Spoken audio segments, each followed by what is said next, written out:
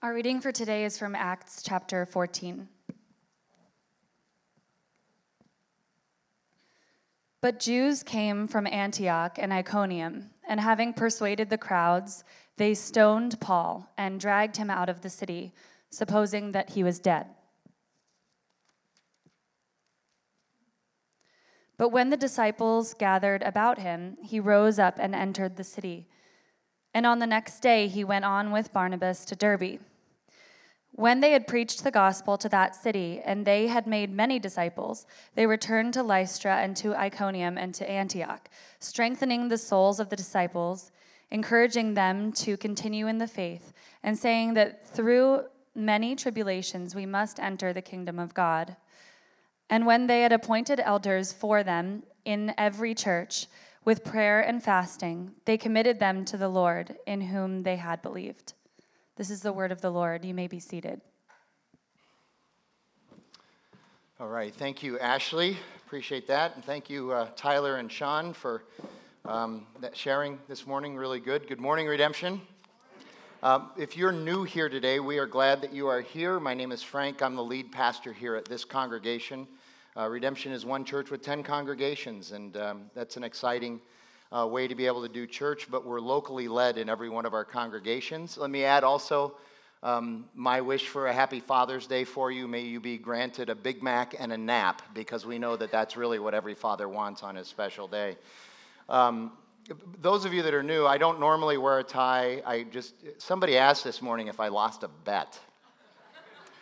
And I said, no, the Holy Spirit moved. Ooh, yeah. And then I realized and decided that this is actually it's a very theological tie. It's a substitutionary tie. I'm wearing this tie so that no other father has to today. So you can just thank me later for that. And thank you, Susan, if you recognize the tie. Thank you. We do this generally around June. Not normally on Father's Day, but it was the soonest I was able to get the most updated figures. So we're not going right into the sermon yet. We need to kind of give you a first 5 months update on where we are financially as a congregation, and so we're going to do that. So far through May, this is not including the first few weeks of June, but so far through May, our income as a church is $364,000. That's this congregation, the Arcadia congregation. We had budgeted $375,000 as income for the first 5 months, so a little bit lower there. Our expenses are $379,000. We had budgeted $372,000, and when we obviously we study the P&Ls and want to know why that is, we really have zeroed in and kind of knew this was happening since we moved into the property. Our budgeting process for 2017 was actually done in September, and so we hadn't had much history in this property yet. But what's happened is the facilities have been costing us a little bit more than we thought in order to manage and operate and all of that. And so the addition is primarily in the facilities and the personnel area for that. So our gain or loss so far is we have lost so far in the first 5 months $15,000. Last year, our loss through May was $18,000, so we're actually in a little bit better shape compared to last year. And our loss this year is actually a much smaller percentage of the overall income. And so I'll get to this, but I get nervous seeing a loss, but I'm also encouraged it's better than last year at this point. And just to let you know, we have completed our capital campaign for the money we needed to raise to be able to purchase and renovate and move into this property, and that has ended up with collecting $725,000. This does not include the money that's still coming in June, and so there's some dissonance there in the sense that we are done with the capital campaign, but that doesn't mean you have to stop giving to the capital campaign. So you get that, okay? And we've had some money, actually some pretty strong checks come in after May 31st for the capital campaign, and so that number is actually a little bit higher. We're very thankful for that. And you look at where we are now compared to our rental space. We were glad to have that rental space for 6 years, but I'll tell you, this has just been magnificent. We are still, I don't know if the new car smell will ever wear off. We still come in and just look around and go, we can't believe how blessed we are, that God gave us this property right here in the 32nd Street and Camelback area for the gospel to continue to prevail. Based on that financial report, let me just give you some 4 facts that I want you to hear. Number one, we are a generous church, and we continue to be. I've just always been stunned by how generous this congregation is, and I thank you for that.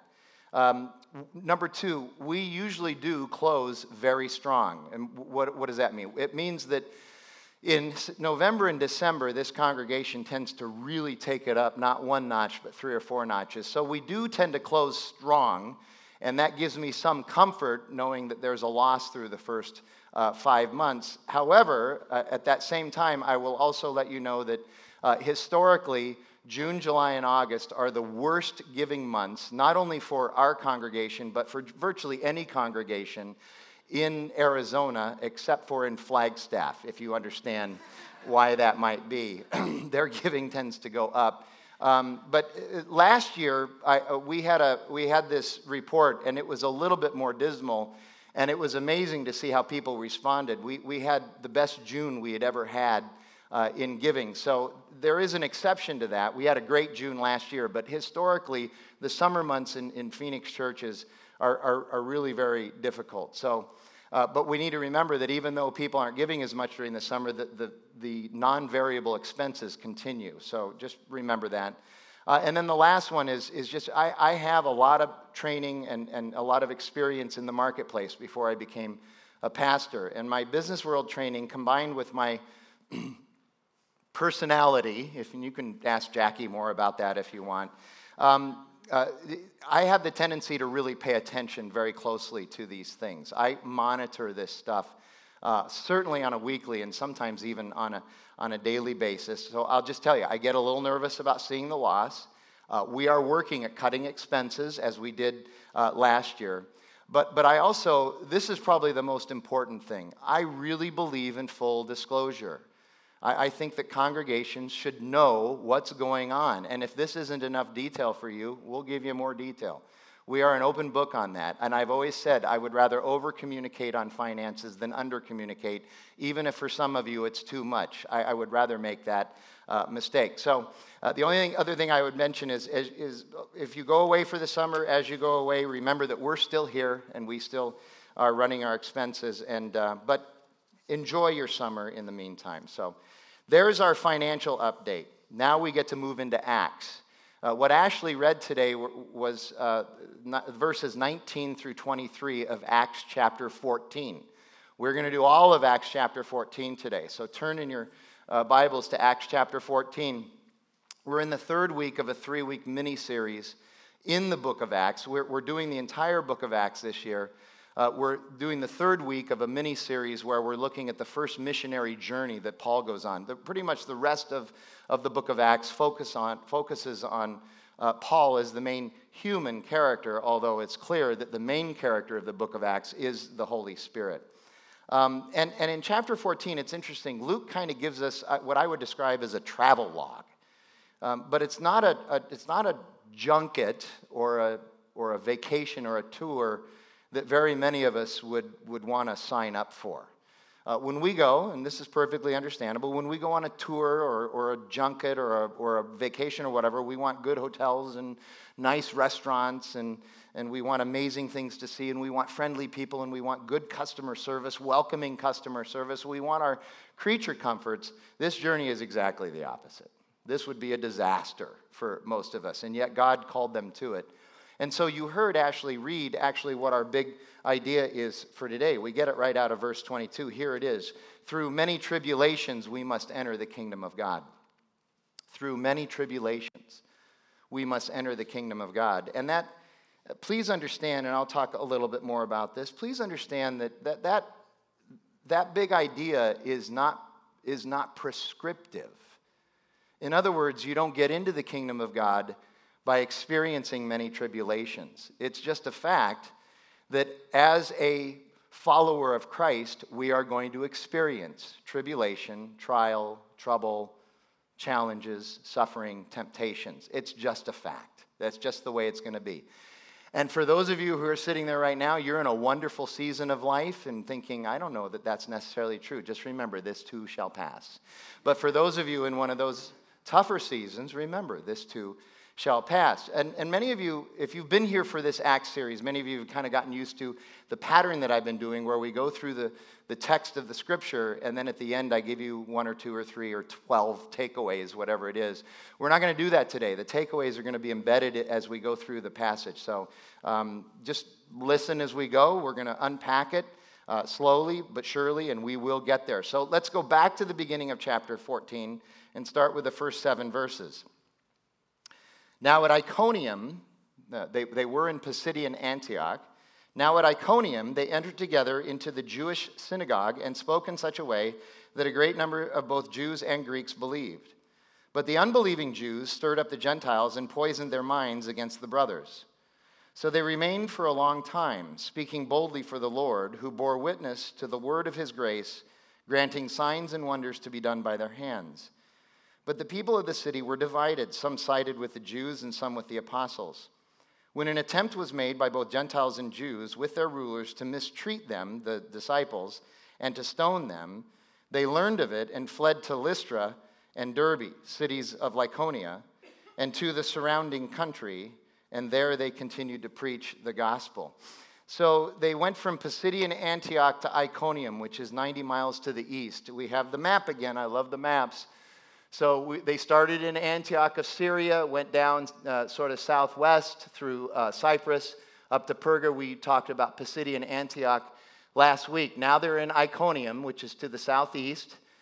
Today they're going to go also to Lystra, which is 20 miles, just 20 miles south of Iconium, and then 60 miles east to Derbe. That's what was read in the passage this morning. So there you can see the first missionary journey is completed in a sense. We're also going to find out at the end of this that in Derbe, rather than just traveling back to their beginning Antioch over here, they're going to actually go back and sort of retrace their steps back. And I'll mention something about that then.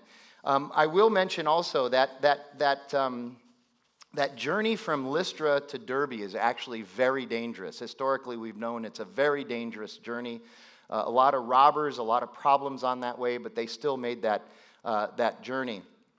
And here we see a great example in Iconium of Paul's, what I call his synagogue pattern.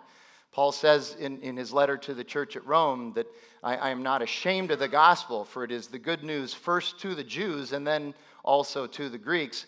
He is called to be the apostle to the Gentiles, to the Greeks, to the non-Jews, but he does that generally through a pattern where he speaks first to the Jews. And he does that by going into a city, and if the city has a synagogue where Jews meet on the Sabbath, he'll go in there, he'll make sure that people know that a visiting rabbi is there, and he'll get a chance to speak in the synagogue after the regular synagogue service. And that's when he begins to present the gospel.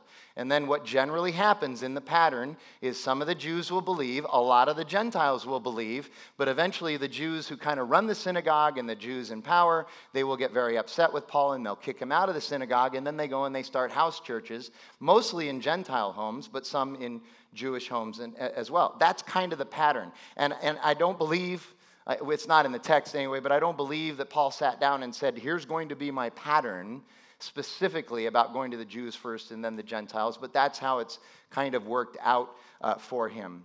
And then you see in verses 2 and 3, I'm going to spend some time on this because I think it's such an odd sentence. They faced opposition and so remained a long time. Anybody else catch that? They're facing opposition, persecution, tribulation, troubles, trials, and yet they remained a long time. Remember, this missionary journey took 18 months. They were there for months probably in Iconium. And I think we need to kind of unpack this, and it's part of the big idea. Doing the will of God or being in the will of God, a lot of people, a lot of Christians talk about that. What we don't like to talk about necessarily too often is that very often being in the center of God's will means that you're going to experience trouble, that there's going to be opposition and challenges, and we tend to push back against that. We really do. Most of us have this idea that if we're in God's will, everything's going to be really cool and wonderful. And that's just not true. That is not a sign of whether or not we are in the middle of God's will.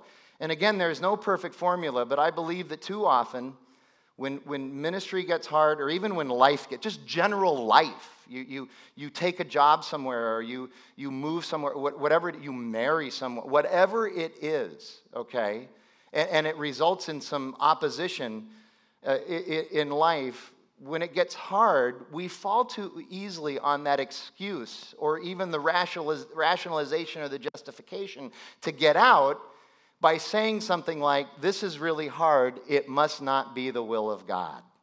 You see how that works? A lot of us do that, okay? And that's not necessary. If that were true, this missionary journey of Paul's would have ended very quickly. Very, very quickly. And then you look at Jesus and you realize it certainly wasn't true for him. Jesus prays to his Father in the Garden of Gethsemane on the night before he's crucified. He's arrested on this night, and he prays, and he knows what awaits him. And he prays to the Father. He says, listen, I would really like this cup of wrath, this judgment on the cross for everyone else's sin, this experience of the crucifixion, which is a miserable experience. I'd like that to pass from me, God. I'd like to find another way that we could do this, but not my will, but your will be done. And then he went to the cross. That was God's will. The most difficult thing that he could have done. And as a result, you and I are reborn. We're made righteous. We're loved and adopted by God through his Son. Through this difficult act of submission to this hokey trial of Jesus and to the unjust execution of Jesus, you and I get the gift of redemption. And I'll tell you, it's interesting. You and I, again, we're modern people. We like to measure things. How do we measure things?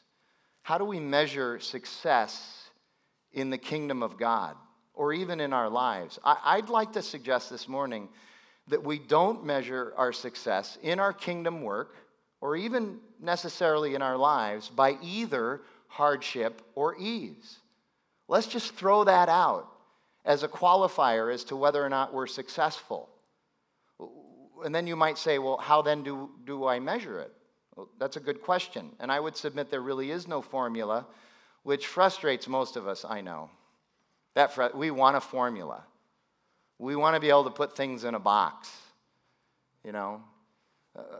There really is no formula except maybe this, and it's really not a formula. It's just a true statement that is embedded in all of Scripture, and that is obedience over time. Faithful obedience over time, no matter what happens. And so let's use that to kind of look at Paul's kingdom work, the Apostle Paul. If anybody could be said as successful, we might say it would be Paul. So how would we describe his kingdom work? Well, let me try in this way to describe it. Paul got executed for his kingdom work. He was killed. He was executed by the Roman government because he was proclaiming the gospel. He was executed. He experienced many hardships. If you want to know how many hardships he experienced in his ministry, go to 2 Corinthians chapter 11 and read from verses 21 or so until the end of the chapter. He suffered many hardships, more hardships than maybe most of us in this room even combined in our lifetimes. He's going to get stoned here in just a minute. They're going to throw major rocks at this guy and assume he's dead. He was shipwrecked. He was whipped 5 times. He had personal relationship challenges. He had a hard life as a Christian. But also, he planted a ton of churches. I mean, who's planted more churches than Paul? And he was humanly responsible, not divinely responsible, but humanly responsible for literally thousands of conversions to Christianity. He raised a lot of money for churches. That guy could raise money. He preached many sermons and taught many Bible studies. He made a lot of friends. He discipled some well-known and hardworking people. He discipled Timothy and Silas and Titus.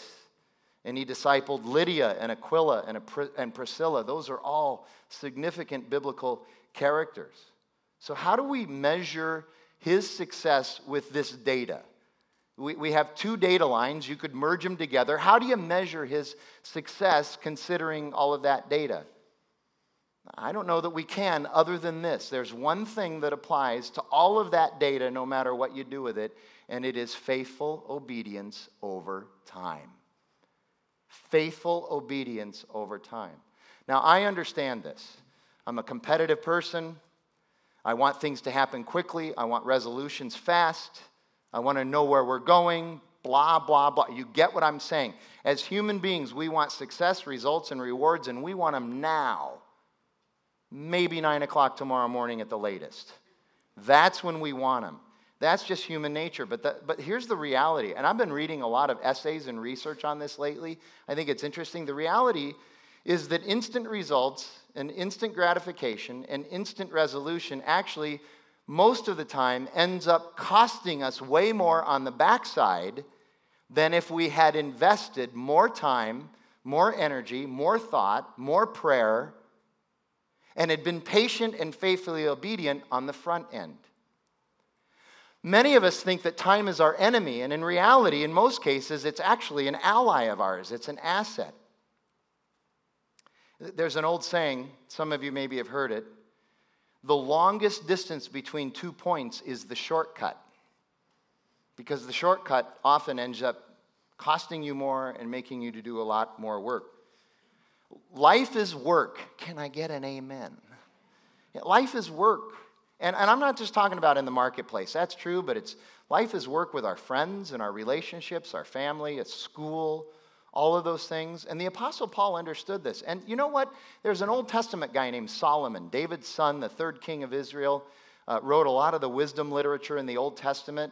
He understood this too. If you read through Solomon, you know that he gets this. I mean, and Solomon is famous for thinking about life in terms of seasons of life, and we have seasons. And Ecclesiastes chapter 3, he runs through a lot of those seasons, and I think it's helpful. You know, he says there's a time for joy, and there's a time for mourning. There's a time for laughter, and there's a time for weeping. There's a time to plant, and there's a time to harvest. There's a time that ASU wins the big game, and there's a time that U of A wins the big game. I mean, those are all part of, he doesn't say that, but you get the idea. That's just part of life. And one of the reasons I think Solomon does that, and Paul picks up on that theme quite a bit in the New Testament when he writes, is it's kind of a theme of agriculture. There's a lot of agricultural references and a lot of agricultural themes in the Bible. And it's a great way to look at life, you know. You reap what you sow. You cannot plant apple trees and then be disappointed that avocados didn't come up.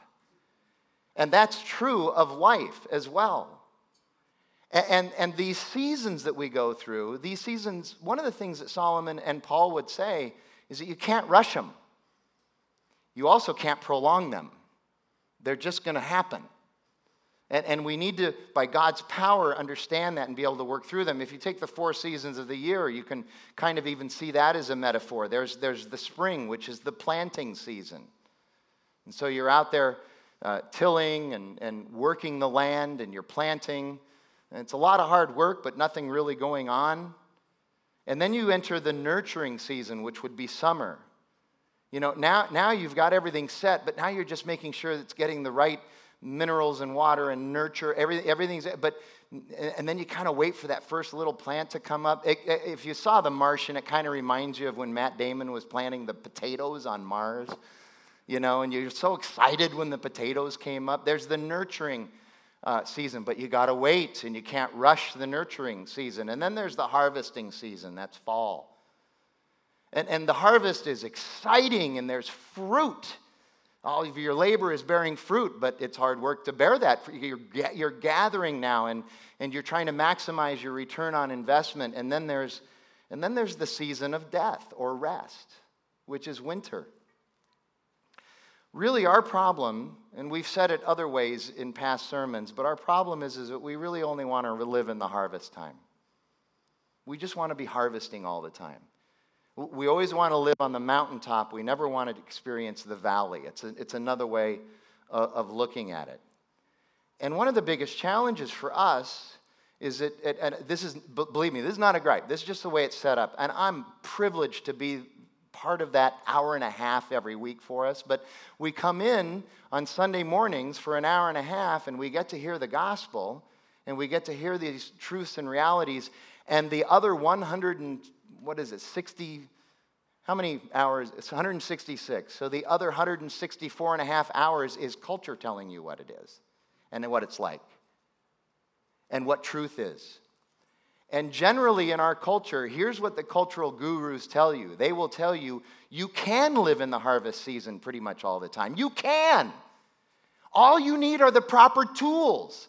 And by the way, I've got the tools over here, so buy my tools. But you know that's what culture, and by the way, you deserve to live in that harvest time all the time. That's what the world tells us. They say, you just don't have the right formula, and I can help you with that formula. How many of you have been frustrated by that formula, by the way? Because it just doesn't work. It's not true. It's not reality. We are obsessed with overnight success. There's no such thing. My friend Bill Ross is famous in my life for saying this: it took me 30 years to become an overnight success. His business just suddenly popped up a few years ago. He had been there a long, long time, but suddenly it got popular and he's doing really, really well. Okay, and everybody's like, oh, this is just brand new. No, actually, he invented this idea back in the 80s and 90s. And he's been working it for decades. I think of two iconic people or things. You think about the Beatles and Bill Gates. You know, and again, you think about the Beatles and Bill Gates. I've experienced that.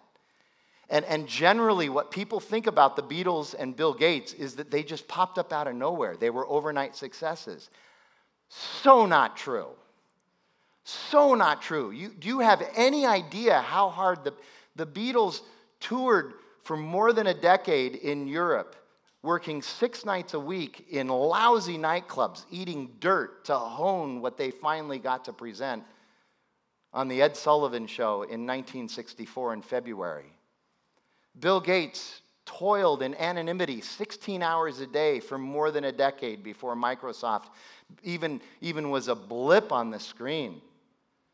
And you think about, I was alive and watched with my family that first appearance on the Beatles, on the Ed Sullivan Show. Some of you are like, who is Ed Sullivan? He's the original, anyway, I don't know, David Letterman, I guess. And even that's an obscure reference to some of you now.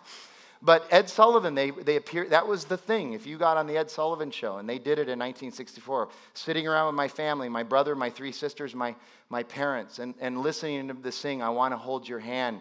And the fans were going crazy, and the women were just screaming. They were screaming so loud they probably couldn't even hear the music. They were so excited. And I remember the conversation in the family that night was, how did they just popped up out of nowhere. They really didn't. They really didn't. They worked long and hard. By the way, 73 million people watched that show, that Ed Sullivan Show.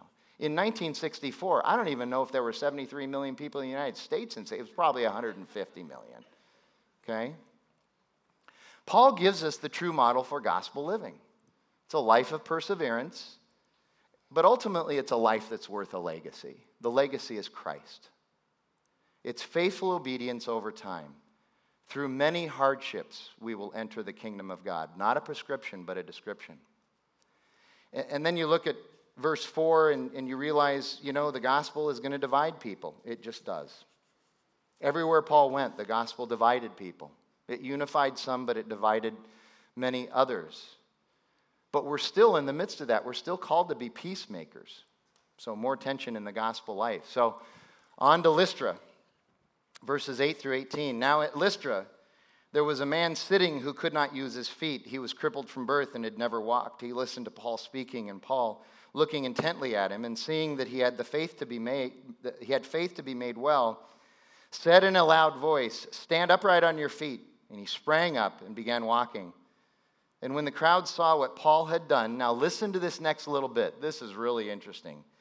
They lifted up their voices, saying in Lycaonian, "The gods have come down to us in the likeness of men." Barnabas they called Zeus, and Paul Hermes, because he was the chief speaker. And the priest of Zeus, whose temple was at the entrance to the city, brought oxen and garlands to the gates and wanted to offer sacrifice with the crowds. But when the apostles Barnabas and Paul heard of it, they tore their garments and rushed out into the crowd, crying out, "Men, why are you doing these things? We are also men of like nature with you, and we bring you good news, that you should turn from these vain things to a living God who made the heaven and the earth and the sea and all that is in them. In past generations, God allowed all the nations to walk in their own ways, yet he did not leave himself without witness, for he did good by giving you rains from heaven and fruitful seasons." This is Romans chapter 1. "Satisfying your hearts with food and gladness." Even with these words, they scarcely restrained the people from offering sacrifice to them. So there's no synagogue in Lystra. Not enough Jews. There's the thought that in the first century world, in order to build a synagogue in a city outside of Jerusalem, you first had to have 10 Jewish males. So apparently there wasn't 10 Jewish males at that time to be able to build a synagogue there. And we know just looking at history that generally ancient Mediterranean cities that did not have that had high populations of Gentiles generally didn't have synagogues, which presented Paul with a challenge as to where to start. We'll see that in chapter 16 when he gets to Philippi and he has to go down to the river because that's where the Jews gathered to pray together because they didn't have a synagogue. But look what happens even with no synagogue. This gets really wild in Lystra. Verse 9, somehow the Holy Spirit, it's not explained, gives Paul insight into the spiritual realm. He doesn't always have that power. Some of us will never experience that power necessarily in that way. And Paul had it occasionally, but it didn't necessarily mark his entire ministry, but he had it sometimes. And again, there's tension there as to what he saw. He saw that the man had faith to believe, but understand it was God who healed him. So faith does not heal. It's the faith in the healer, the faith in the object. What's important is what object is it that you have faith in? That's what's the key. You can have faith in yourself and you can't do what you have faith to do. You just can't do it. The faith isn't the problem. It's you or me. The faith is in God, and God is the one who healed him. And then you see verses 12 and 13. Zeus and Hermes were Gentile gods, part of the pantheon. Zeus was the god of the weather, the god of the sky. Hermes was the god of commerce or the economy. And apparently they were buddies because there's lots of ancient writings that describe them hanging out together. And they would come together to different places. So they were friends, apparently. But here's the most interesting part of this. There's a backstory to all of this. Is there something else going on there? There's a wonderful backstory to that. I don't know, maybe it's an interesting backstory to all of this. Maybe a legend, you could call it a legend. Word had it in Lystra that sometime before this happened, maybe decades before, there was another city near Lystra that didn't exist anymore. And Zeus and Hermes had come down to that city. And when they got to the city, the people of that city did not welcome them. They did not engage them with the adulation that the gods certainly would deserve. They were indifferent and cold to Zeus and Hermes. And so Zeus and Hermes destroyed the city, wiped it out. And so now they think Zeus and Hermes are appearing in Barnabas and Paul, and they don't want to make that same mistake. They're very excited. They want to welcome them. They want to offer sacrifices. They're going to have a party. They're going to make sure that they treat them well so that they don't get zapped the way this other city did. So that gives you some understanding as to why they reacted this way. By the way, what do you call the people of Lystra? Obviously, Listerines. Very fresh breath. And then verses 14 and 15, Paul and Barnabas come rushing in, and they tear their clothes. That is a sign of grief and humility. It's a sign of sorrow and humbleness. They're coming in saying, tearing their clothes, saying, no, we're sorry you got this impression, and look, we're just men like you. You're making a mistake. We're just men. We're the ones bringing the true good news.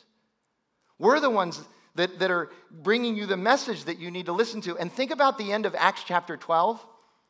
There was a similar experience with Herod when Herod spoke to the people and they started to exalt him as a god. And Herod said, yeah. And what did God do to Herod? Worms. And he died. This is just the opposite here. Paul and Barnabas have the right response. No, we're not gods. They were polytheists in Lystra. Listen again to verses 15 through 18. Men, why are you doing these things? We are also men of like nature with you, and we bring you good news that you should turn from these vain things. These things aren't real. They're empty. They're vapid. And turn to a living God. He lives. He exists. And there's only one of them who made the heaven and the earth and the sea and all that is in them. In past generations, he allowed all the nations to walk in their own ways. Yet he did not leave himself without a witness, for he did good by giving you rains from heaven and fruitful seasons, blessing your hearts with food and gladness. There's evidence that God exists because of how your life has gone. It's obvious. Just look around. There is this evidence that God lives even if you haven't seen Jesus. And we're here to tell you about Jesus, his Son. That was the message they needed to hear. It's a living God. And verse 18, they still didn't believe. Darrell Bock, who has written what many would say is the definitive commentary on the book of Acts. We were at an all-day conference with him, the pastors and some of the members of Redemption Church recently. And he talks about the recurring theme in the book of Acts that he calls the blindness of unbelief. That people who don't believe are there's an unexplained blind, they just can't see it. They don't understand it. But he also said the blindness of this unbelief is unlike any other unbelief. It is an unbelief that is not passive and indifferent. It's not like, I don't believe that, I'm moving on my way. It's an unbelief that stirs people up to respond and to try to stir other people up and try to, even in some cases, violently resist the idea that there is a gospel. The gospel is unique in this way. A lot of people can't just say, I don't believe it, and let it go. They have to say, I don't believe it, and I'm going to do everything possible to exterminate this belief, this idea. It's been happening for 2,000 years, you understand. We can't escape that evidence. And here you go. I have this illustration. I know you might say it's a false equivalency. I get that. It's just an illustration that I came up with. It may work for some of you. Thank you. If it doesn't work for you, I'm sorry. We'll move on, okay? But here it is. It's kind of like me and this culture of UFOs and aliens. We live in a culture, believe it or not. There are people who are they really believe in these UFOs and they really believe in aliens and they just can't wait to meet our brothers and sisters on the other planets and blah, blah, blah, blah, blah. Obviously, I'm not a believer in this, okay? But think about it. Our culture is partially obsessed by this. There are radio shows about this. 1 in 6 movies is about outer space, aliens, life from other places. 1 in 6 movies is about this theme. We are obsessed. There's essays about it. And the people I've run into who believe this, they believe it passionately. They believe it passionately. And many of them, all they want to do is talk about it. They're like an evangelical Christian who just wants to talk about Jesus, you know. Way before Jackie, close your ears. Way before Jackie, I dated a girl for a short time. And she was a UFO believer, man. And I mean, she would get in the car and she would just start talking about UFOs and life on other planets and blah, blah, blah, blah, blah. This relationship did not last long. Okay? Frankly, for me, it would have been better if she was a pastafarian because I can get into some pasta, all right? That would have been much better. Okay? There are pastafarians now, by the way. I don't know. Look it up on the internet, okay? But I never felt the need to stir up all the UFO people and respond and go, I'm just like, I don't believe it. And here you go. If it ends up being true, great. Okay. And if it's not true, great. Okay. I don't feel this need to respond like this, but the gospel, Bach says it's the passionate blindness of unbelief. And then you look at 19 through 23. But the Jews came from Antioch and Iconium, so they traveled now all the way 90 miles and 20 miles. They came from Antioch and Iconium, and having persuaded the crowds, they stoned Paul and dragged him out of the city, supposing that he was dead. But when the disciples gathered about him, he rose up and entered the city, and on the next day he went on with Barnabas to Derbe. And when they had preached the gospel of the city and they had made many disciples, they returned to Lystra and to Iconium and to Antioch, strengthening the souls of the disciples, encouraging them to continue in the faith, and saying that through many tribulations we must enter the kingdom of God. And when they had appointed elders for them in every church, with prayer and fasting, they committed them to the Lord in whom they had believed. This is an aside. Most Bibles start at verse 19, and they have the heading in there, Paul gets stoned at Lystra. I've always felt, prior to the 60s, that had a different meaning. Now it's a double entendre, okay? You need to understand that they took him and they threw stones at him, meaning to kill him. That's what was going on there. It's a form of mob execution without a trial. That's what it is. But there's verse 22, our big idea. Descriptive, not prescriptive, but assuredly true for all of us in some manner or form. Through many tribulations, we must enter the kingdom of God. Again, and this is hard because I'm the same way. Mostly what we want to do is we don't want to pray through our tribulation. We don't want to pray through our tribulation. We want to pray what? Around our tribulation. Or pray to be taken out of our tribulation.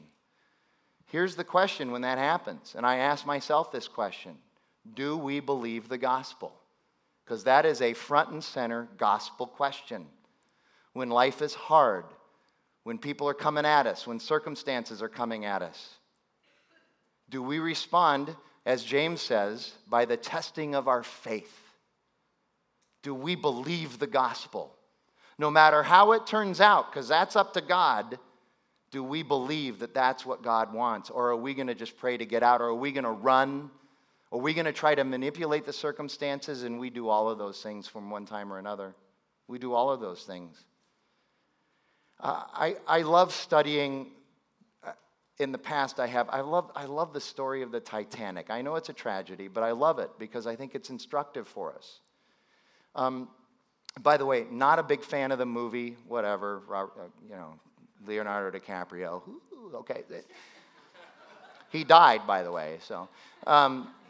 Only to reappear in The Departed. It's a fascinating irony. Anyway, but I love studying the Titanic. I don't know if you know this, but for instance, when they started construction on the Titanic, which was 2 years before its maiden voyage, people who study icebergs, or people who do that for a living, they have determined that the iceberg that sunk the Titanic, because this is the common pattern of icebergs in the North Atlantic, broke off from Greenland about 2 years before it got into that shipping lane and hit the Titanic. So isn't that interesting? They started construction on the Titanic, and the iceberg broke off and became its own thing 2 years before, and then they met. But here's the big thing about the Titanic. It was constructed with 16 airtight, watertight compartments down in the bottom, 16 of them. And the way it was engineered was that you could flood 4 of those compartments, 4, and the ship could still float indefinitely. It couldn't steam anywhere, but it could float indefinitely. Indefinitely, do you hear that? How long did it take the Titanic to sink? 3 hours. Because most, if not all, of the compartments got filled with water. How did they get filled with water? They saw the iceberg, and what did they do? They started to slow the ship as much as they could and turn it. That was their mistake, believe it or not, was trying to avoid the iceberg. When they turned it, they didn't hit it straight on, but they ended up underneath the surface of the water, scraping that iceberg, which is very sharp. It just started to cut a line right into all of those compartments. That doomed the Titanic because they tried to avoid the trouble. And the people who have studied this have said very definitively, if the ship had just hit the iceberg straight on, if they had pulled back as much as they could on the speed, they wouldn't have been able to stop in time, obviously, but if they had just hit, can you imagine that? If they had just hit the iceberg head on, it would have been a big bump and people would have been thrown. There would have been bruises and broken bones. Maybe a couple people die, but only the first 1 or 2 compartments would have filled with water, and the ship would have just sat there until the rescue ships came. That is a metaphor for life. When we try to pray ourselves out or around the tribulation, we're missing what God might have for us, what God might be able to do for us, and it might even lead us to death and destruction when we try to get around our tough situations. Peter says, don't go looking for this stuff, but when it happens, pray that God would fill you with a spirit, which He will, to endure whatever that might be. Do we believe the gospel? Do we believe the gospel? And yet, even in the midst of all of this, verse 21 tells us, in spite of all that happened, they were able to establish a church in Derbe. Disciples were made. And consider, you remember that map. From Derbe, it would have probably been pretty easy to just go from Derbe back to Antioch, Syrian Antioch, where they started. That would have taken 3 or 4 days. It would have been very easy to do that. But no, what do? They decide to turn around and go back and revisit every one of these cities and churches where they were asked to leave. Why? Why did they do that? Because that's what good disciplers do. They sacrifice for the disciple. Good disciplers will sacrifice for the disciple. And one of the things that makes this so powerful and challenging is that Luke says this was an encouragement. All of the tribulation they went through was an encouragement to the disciples they were visiting. So you look at that last little bit, 24 through 28. Then they passed through Pisidia and came to Pamphylia, and when they had spoken the word in Perga, so finally now they stopped and proclaimed the gospel in Perga, the port town. They went down to Attalia, and from there they sailed to Antioch, where they had been commended to the grace of God for the work that they had fulfilled. And when they arrived and gathered the church together, they declared that God had done all that God had done with them, and how He had opened a door to faith to the Gentiles. And they remained no little time with the disciples. Verse 27 is a remarkable testimony. It is absolutely remarkable. They fulfilled the work. Think back now to chapter 13, verse 2, which was 18 months earlier. Here's what it says. While they were worshiping the Lord and fasting, the Holy Spirit said, "Set apart for me Barnabas and Paul, for the work to which I have called them." And now the work has been fulfilled for this journey. That's a great celebration. The church needs to celebrate its victories. And they did. They celebrated and they told the stories. But I will also tell you, verse 27 reminds me of something that Josh Prather, one of our elders and the head of Community and Global Initiatives for Redemption Church, he says this all the time. And I'll tell you, it's kind of like eating broccoli. It's good for you, but you don't necessarily like it unless there's a lot of butter and salt. But you get the idea, okay? Here's what he says. The Holy Spirit often takes us further than we want to go, doing things we might not think are wise into areas of life that are decidedly uncomfortable. If you know Josh, you know that's a great description of his life. And really, that's the life that we're called to as Christians. And those further places and doing things that we might not think are wise and a life that's decidedly uncomfortable, you don't have to leave Phoenix to be able to have all of those things happen. Phoenix is a great mission field. We live in one of the greatest mission fields you could ever live in. You don't need to buy a passport to be a missionary and to do this work and be called by the Holy Spirit. We can do it right here. It's a remarkable thing if you think about it. Jesus dies for us, and then He gives us the Holy Spirit to fill us, to be able to do these things, to go further than we want to go, doing things we don't think are wise, and doing things that we are uncomfortable with. And because of that, we should be grateful. So let's be grateful. Lord God, we thank You for Your word and its truth, and for all that You've done through your disciples, the people you call, your filling of your Holy Spirit. We're thankful for that. We pray that when we read these passages, that we would take truth from them, but we would also take encouragement from them. As Luke says, that we would be encouraged by these things. So fill us with your Holy Spirit and take us further than we want to go, doing things that we don't think are wise, and into a life that's decidedly uncomfortable, because we're doing it not under our own power but yours. We thank you for that, and we pray it in Jesus' name. Amen.